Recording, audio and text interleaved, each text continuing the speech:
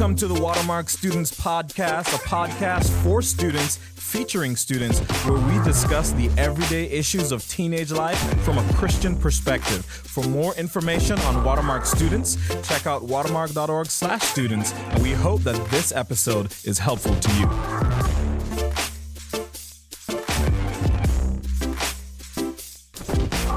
What's up, everyone? Welcome back to another episode of the Watermark Students Podcast. I'm one of your co-hosts, Will McElroy. And before I even introduce the other co-hosts, I just want to remind you all to scroll around and leave a 5-star review, write a comment if you're using Apple Podcasts, and if you're not willing to give us a 5-star review, then just keep that to yourself, I would say. But now to introduce my other co-host I'm joined today with Hannah Spence. What's up, Hannah? Hey, it's good to be here. And then for the first time ever on the Watermark Students Podcast is Reed Towns. What's up? I haven't thought of my catchphrase yet, so I just went with that. What do you do on the students team, Reed? I get to help lead the Regeneration for Students program here at Watermark. And what is that? That's a good question. It's a recovery ministry for students, high school and middle school, going through hurts, habits, or hangups, and just need some biblical counseling through that. Let's go. So it's awesome. I love it, man. Reed, good to have you here.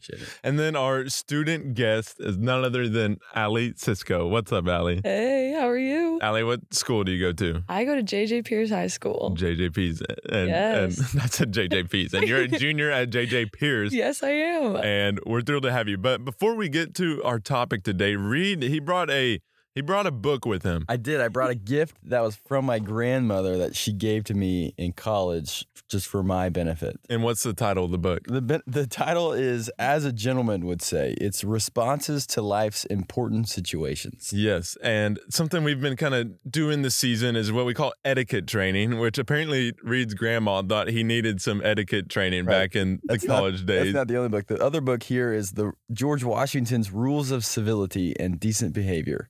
There we go. There we go. So we've been studying etiquette, and we want to keep teaching you students about etiquette. And one scenario that this book kind of introduced to us has to do with food and eating food. And the question really is this: how close do you need to be to someone before you can just unannounced start grabbing food off their plate? That's right. The book talks about what do you do when a gentleman's date insists on eating from his plate at a fancy restaurant? Yeah. So what do you do, Hannah? And Hannah, too. I mean, how close, how many people in your life do you think you could just eat off their plate? There's probably not many. I think I would still always ask. It's the unannounced part that really throws me. Yeah. Like your sister, could you just grab a French fry off her? I would be like, hey, can I have one? But I'd probably be in the process of reaching because I'm like, you're going to let me. So I think I'd still ask, but I'd be comfortable just eating it. It's like a courtesy ask. Yeah. It's like, we're going to eat it, but you're going to ask while doing it. Allie, do you have, your family, could you just grab food off their plate? I would say my 3 brothers probably, because they do the same thing to me. Oh, Depends where we are, but if we're just chilling at Whataburger, I'll snatch a fry. Yeah. Man, I don't know. I mean, I don't know if I've ever just grabbed food off someone's plate. Do you eat off your wife's plate? No, but she eats off of mine, unannounced. And but you guys are close. We're kind of close like that, I guess. But I still don't like it, I always nudge my plate away from her when she does it to me. But you know what? What does the book say we should do? There's a couple responses the book gives you. It says, this is what a gentleman does not say. If you are a gentleman, you don't say, didn't your mom teach you any manners?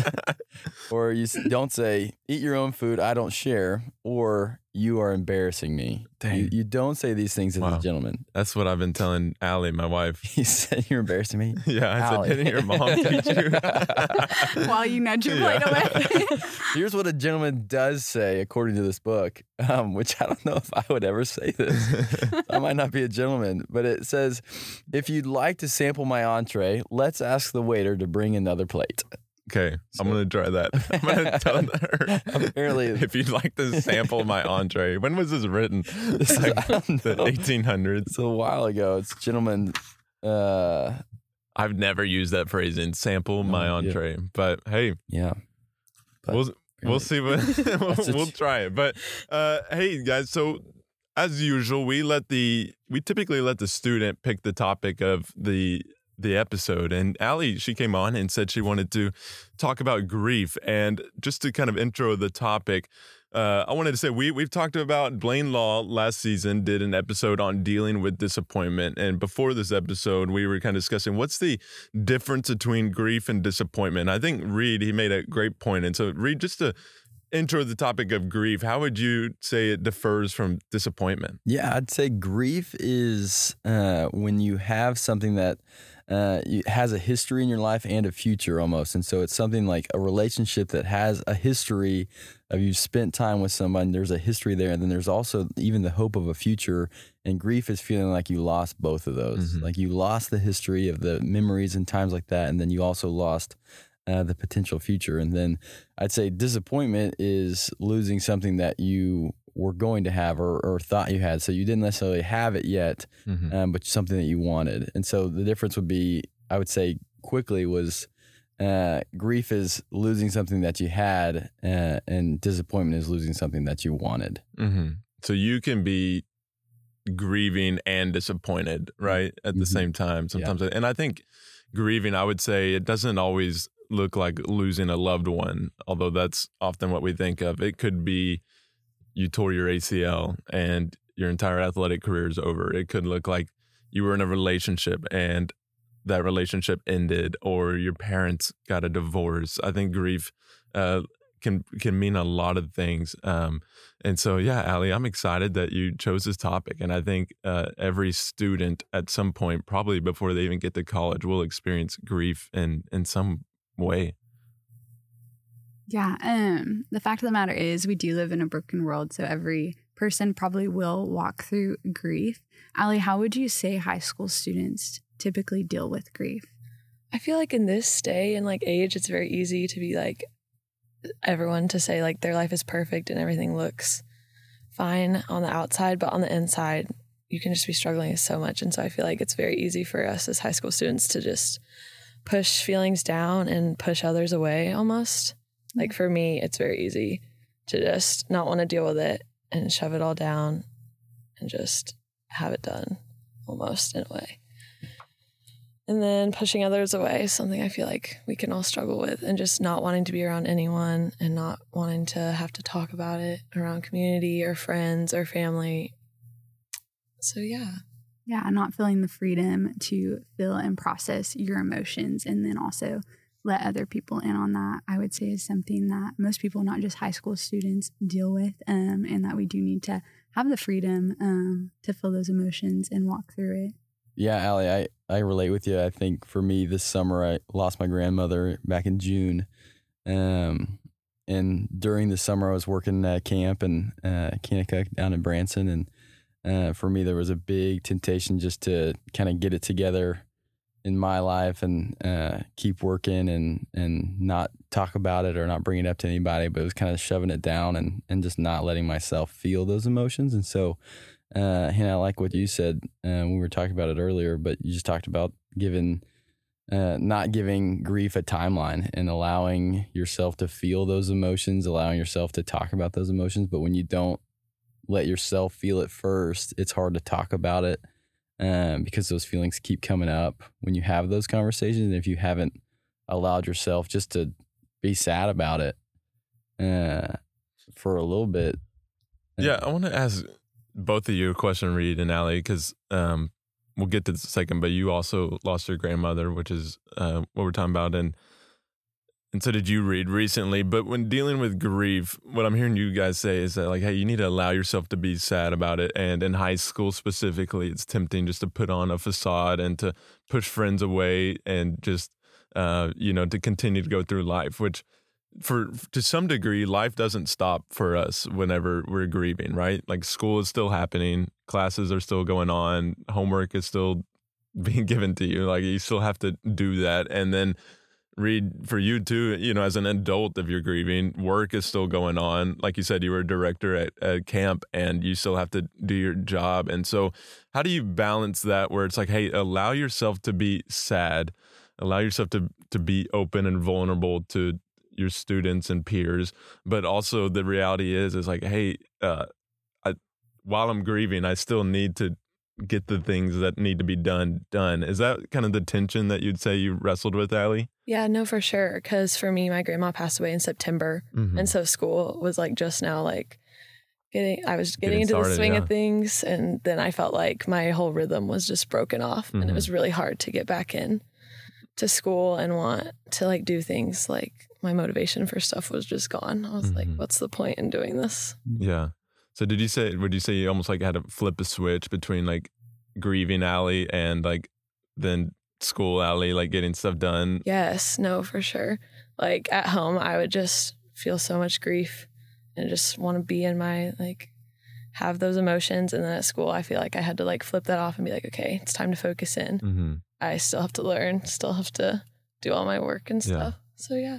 Reed, what was your experience with that? Yeah, I think emotionally it was a huge interruption in my life. And thankfully I had some people around me. Connor Wilkins and Matt Houston were my coworkers, and they just told me like, hey man, like you need to go to Dallas. My grandma was in Dallas. I was in Branson, Missouri. And they just said, you need to get out of here and go to Dallas, and we'll cover everything that you got going on here. And so I had men in my life that were able to kind of take on my responsibilities in the job. And that was something that for me was super freeing and one of the kindest things that they could have done for me.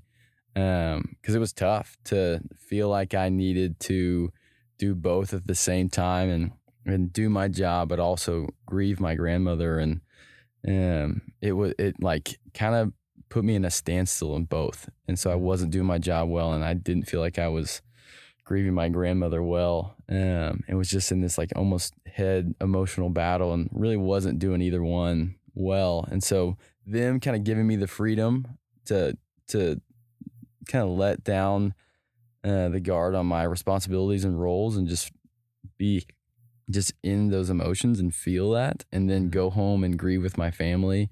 And then coming back after that, getting to jump into my job again, kind of having gone through that process, was able to encourage others, and got to do a talk at camp right after coming back from Dallas from the funeral, and just got to encourage others with the life of my grandmother, and the Lord used that in some really cool ways. And so, yeah, that's what I'd say.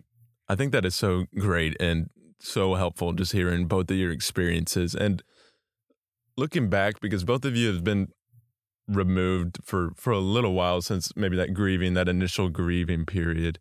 So looking back, going back a year ago, Allie or Reed, going back to this past summer, would you give any advice to your former self on how to grieve, and specifically go into that kind of like, man, I feel like I had to flip a grieving switch on and then a work switch on or a school switch on, and how you're going back and forth to, man, I can grieve when I'm at home, and then when I'm at school, I need to be a different person. Would you say that has to be the case? Does that question make sense? No, yeah, that's exactly what I was thinking when you said that. My advice to give myself would be that there are no rules to grieving. I felt like there was a specific way that I had to feel or think about, or how much I had to cry, or if I was supposed to cry. And I felt like there were rules to grieving that I had to either show myself or show others. And that's what I would say is like, there's no rules to how you feel that kind of stuff. And so allowing yourself just to have the freedom to have those feelings, but not to sit in them. And so it's a sad feeling, and it's a hurt, and it's a real pain.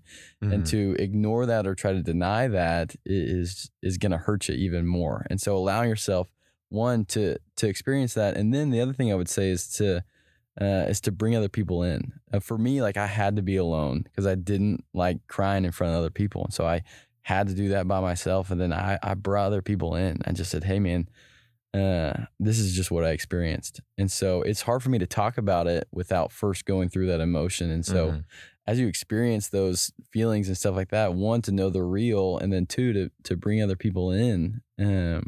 It doesn't have to be right away, but there's no rules to, I have to grieve this way. Mm-hmm. But Allie, if you have anything to add. I agree with you. Like, I definitely, in the beginning, I did not surround myself with friends at all. Like, sure, I had my family, but like friends wise, I was like, they don't need to see this like emotional side of me. I just need to act like I always have and act normal. And But why do you think that? Because I think that's true for a lot of people, not just students, is kind of pushing other people back. Why do you think that is our initial reaction? I feel like it's just hard to like come to people with that like pain you're feeling and have them see you like in your vulnerable side. At least for me, I don't like showing my vulnerable side to people. And so just like having to share that emotion with them, I almost felt like they wouldn't understand in a way, which they probably would have. But just like my brain was saying, oh, they're not going to understand. They've never gone through that. So why talk to them about it? But in reality, like sharing that with community is like the best thing you can do. I loved what both of y'all said about allowing yourselves to feel the pain and sitting in it. I think it's quick for even myself to jump past the pain and be like, oh, but God is good, so I'm okay. And that's like my excuse for stuffing it down. Grief is not something that is foreign to me, and something that I have gotten to walk through in many circumstances relating to my family. It just doesn't look like God's intended design, which creates a lot of pain and sadness in my life. And it's something that I've had to just lay before the Lord and be like, okay, how do I sit in the in-between of God is good, but there's pain and sorrow in this life? And as I just dove into scriptures and studied that, I would say the idea of lament is something that the Lord used to show me that I don't have to jump to He is good. Yes, He is good, but there is a lot in between the pain and His goodness, and lamenting and crying out to God and wrestling with those emotions is the paradox of how we live in a world full of pain, but still run towards the promise of God's goodness. I think that's a great example of why God has given us community to live in. There's grief there's a one moment that happens, and then there's ongoing grief there's a situation in like your example of your family and your parents it's ongoing, and it's not like something that's you deal with it for a little bit and then you continue to kind of have that memory, but it's something that continues to be a reminder, and it's a real thing in your life. And so again, like that, allowing community to be in your life and bear that burden with you, and having other people even just know about it sometimes I feel like helps. Yeah, it absolutely does. It truly is allowing others to pick up the weight of that with me and remind me of truth, and also just sit in the hard. And I think it can be easy to, when you're walking with friends in grief, to be like, I have to say something so profound right now. But truly it is just their presence and their willingness to sit in the pain with you and walk with you as that ebbs and flows. Yeah, Allie, so we talked about your experience with grief and school and just with friends, but how did your relationship with the Lord play out during that time of grief? I feel like towards the beginning, it was very easy for me to just constantly ask Him why and almost blame Him in a way, just because I was like, it happened so soon and so fast that I was like, well, why didn't you give me enough time to say goodbye? Why did it have to happen now? Why did it have to happen to me? Like just so many why questions almost. And just sitting in that was just not good for me, because yes, it's good to ask why, but I also needed to learn like that even though that happened, God was still good. And then moving on, like past the funeral and all that stuff, I just learned to like sit in different verses of what God was, my goodness. Good. Sit in different verses of what God was actually felt towards me, and how He cares about me in the midst of that pain, and He welcomes that frustration and pain. Yeah. And so what verses? I really sat in Psalms 34:18, which basically is, the Lord is close to the brokenhearted and saves those who are crushed in spirit. Yeah. And so just that constant reminder that like He's close to me even when I really can't feel it or see it. And then I loved 2 Corinthians 1:3-4.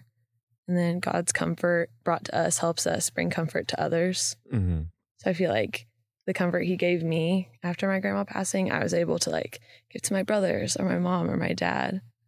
And just like we can all comfort each other through the midst of that grief. Okay. Yeah, Allie, that was so good. And then Yeah, again, another question for both Reed and Allie. There's a verse in Thessalonians. It's Thessalonians 4:13 that says, "We do not want you to be uninformed, brothers, about those who are asleep, that you may not grieve as others do who have no hope." And so just the context of this verse, someone just passed away and the author is just saying, hey, we don't want you to grieve as those who do not have hope. And so he's not saying don't grieve, but the way we grieve should be different than those who are unbelieving. Mm-hmm. How did this play out for you guys as you grieved? Yeah, I think that's one. It's ironic you'd use that verse. That was one of the verses that my grandmother asked to be shared at her funeral. She had cancer, and so she kind of knew this was coming. And so one of the things that she kind of did in the last part of her life was encourage others just with her life. And at the funeral had a very specific things that she wanted said. And one of the things that she said is she did not want her funeral to be about her, which was just a testament to her character and her love for the Lord. But she wanted it to be about Christ. And in that verse, it says, we don't grieve as others do who have no hope. In the next verse in 14, it says, "For since we believe that Jesus died and rose again, even so, through Jesus, God will bring with him those who have fallen asleep." And it's just a testament to that this is not the end. And this is not the end of God's plan for our life. This is not the end of God's eternal plan. And that Christ has solved our biggest problem. And that we have hope beyond the grave because of the person of Jesus. And so it was a testament for her life of what she believed and how she knew that her death was not the end and that there is hope in Christ. And we don't need to get into the theology, but there's a different hope that we get to walk with, knowing Jesus. And there's a peace in that even though the things around us feel like they're shaking or falling away, or we're losing stuff in this world, that there's a hope that's beyond this world. And I think that gives a ton of comfort, like Allie said earlier, and it brings a lot of peace in our lives. Yeah. Would you add anything to that, Ellie? No, I think you covered it all. That was so good. Yeah, let's go, Reed. So good. Reed, I loved what you said there, because you just pointed out the fact that grieving with hope is having a place to take the pain and the grief, and that is to God. And you get to walk that out with him and bring it all before him. And that's something we see all throughout Scripture, is God's people in pain and walking through suffering and getting to bring it to the Lord and lamenting. And I've used that word a couple times now, so I'll define it. Lament is a prayer and a statement of faith. So when you grieve, you get to walk out what you've put your faith in, and it's an honest cry of pain to God. And how we see that play out in Scriptures is kind of the same process over and over again. And I just want to point out that the Lord cares a ton about our pain, so much so that it's all throughout Scripture. There's a whole book of Lamentations, and then a third of the Psalms are lament Psalms. It is his children crying out to him in pain and grief and sorrow. And Jesus himself was a man that was acquainted with sorrow and grief, so he cares about it and wants to walk with us in it. And how that kind of looks like walking with the Lord in grief is first turning to him in it. And bringing it to him in prayer. And then we get to complain, but not in the sense of our sinful complaints. It's kind of what Allie said earlier of like, I asked why a lot and asked the Lord why this would happen. And that's not wrong. Like, he gives us freedom to wrestle with that.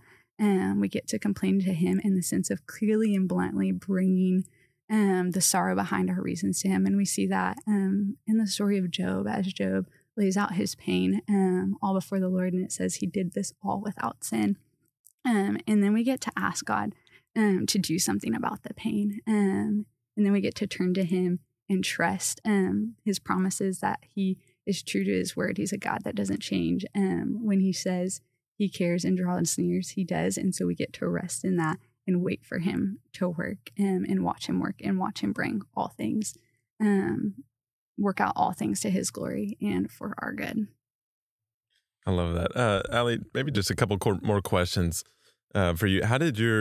We touched on this a little bit, but specifically, how did your relationship with God grow through this? And then how did you find trust in him? Or did your trust in him grow through this process of grieving? I would say, my trust with him definitely grew. Just seeing how he can move through me even in a difficult time because of me growing closer to him and spending more time in his word and praying to him more just because of that difficult situation. And just seeing all the different verses about how trustworthy he is and how much trust we can put in him. I love that. I think Charles Spurgeon, some old guy, wrote a line that went something like this, that said, if you can't trace his hand, trust his heart. Talking about God, obviously. And I just love that so much. I know we've talked about grieving can look like a lot of different things. And in the midst of it, you start asking yourself those questions of like, why God? Why did this happen? And you can't always see the way God's hand is working. And then people say stuff like, don't worry, like it'll all be okay. It'll all work out. Like God has a plan. You just can't see it right now. You know, those cliche stuff that people are always saying that is so annoying when you're grieving. And in the midst of that, you cannot see how his hand is working. All you can see is your grief. And I think that God, in that moment, he uses grief as his megaphone just to arouse our hearts and to cause our hearts just to lean in him more and to draw near to him. And in my life, the seasons of grief that I've had, I wouldn't trade them away for anything. Obviously, they have been so disappointing and so hard, and I would love to have some loved ones back or some cherished memories back. But the joy that I have found in those moments and the relationship and the sweetness of my relationship with God during those seasons, I wouldn't trade them for anything. So just to close our podcast, Allie, is there any final words of encouragement you would give to think of your former self, that you'd give to your former self when grieving, or another student who may be experiencing grief right now? Yeah, I feel like talking to my younger self, I would definitely remind myself that like God still cares about me in the midst of my pain, even when it doesn't feel like it. And I feel like for a ton of us, it's very hard to remember that in a way, but that's what I would remind myself. And then also reminding myself not to push others away and to surround myself with community and friends and family and let them see that vulnerable side of me, because I did not share that whatsoever. Yeah. Yeah. That's good. It's good. Yeah, that's so good. I would just add that promises don't end the pain, but they do give us purpose in the pain. And that is a pathway to Christ and intimacy and depth of relation with him as we get to lean in and trust that he is steadfast in love and that his cares and his mercies don't end. In Lamentations 3, we see him say they're new every morning, and we get to praise his faithfulness and we get to lean into that. Read, any final thoughts? Oh, no, that's good. It? Yeah. Man, well, I think as we close, there's a verse that I love, and I was reading this morning, was just Psalm 30, verse 5, which says, his anger, this is God, his anger is but for a moment, and his favor for a lifetime. Weeping may tarry for the night, but joy comes with the morning. And I don't think this verse is obviously literal, that we cry at night and then when the sun rises, we're all of a sudden happy. But I think what this verse is saying is that there are seasons to life, and there are seasons of grief, and God is near to you in those. He loves you amidst those, and he sees you amidst those, and he promises that there will be joy, and that there will be a season of joy that will be coming. And does that mean life will be perfect and better? Not necessarily, but he does promise that weeping tarries at night, but joy comes in the morning. And so, guys, Allie, thank you so much for coming on and talking about this. Of course. We loved having you. And again, if you have a topic suggestion, feel free to DM us at Shoreline Dallas if there's anything that you want us to talk about. And then also, as we started the podcast, feel free to leave a review, to like this and share it to someone that you maybe think may be encouraged by it. But other than that, guys, thank you for another great episode. Thank you for joining us, and we'll see you next time. Peace. Later. Bye.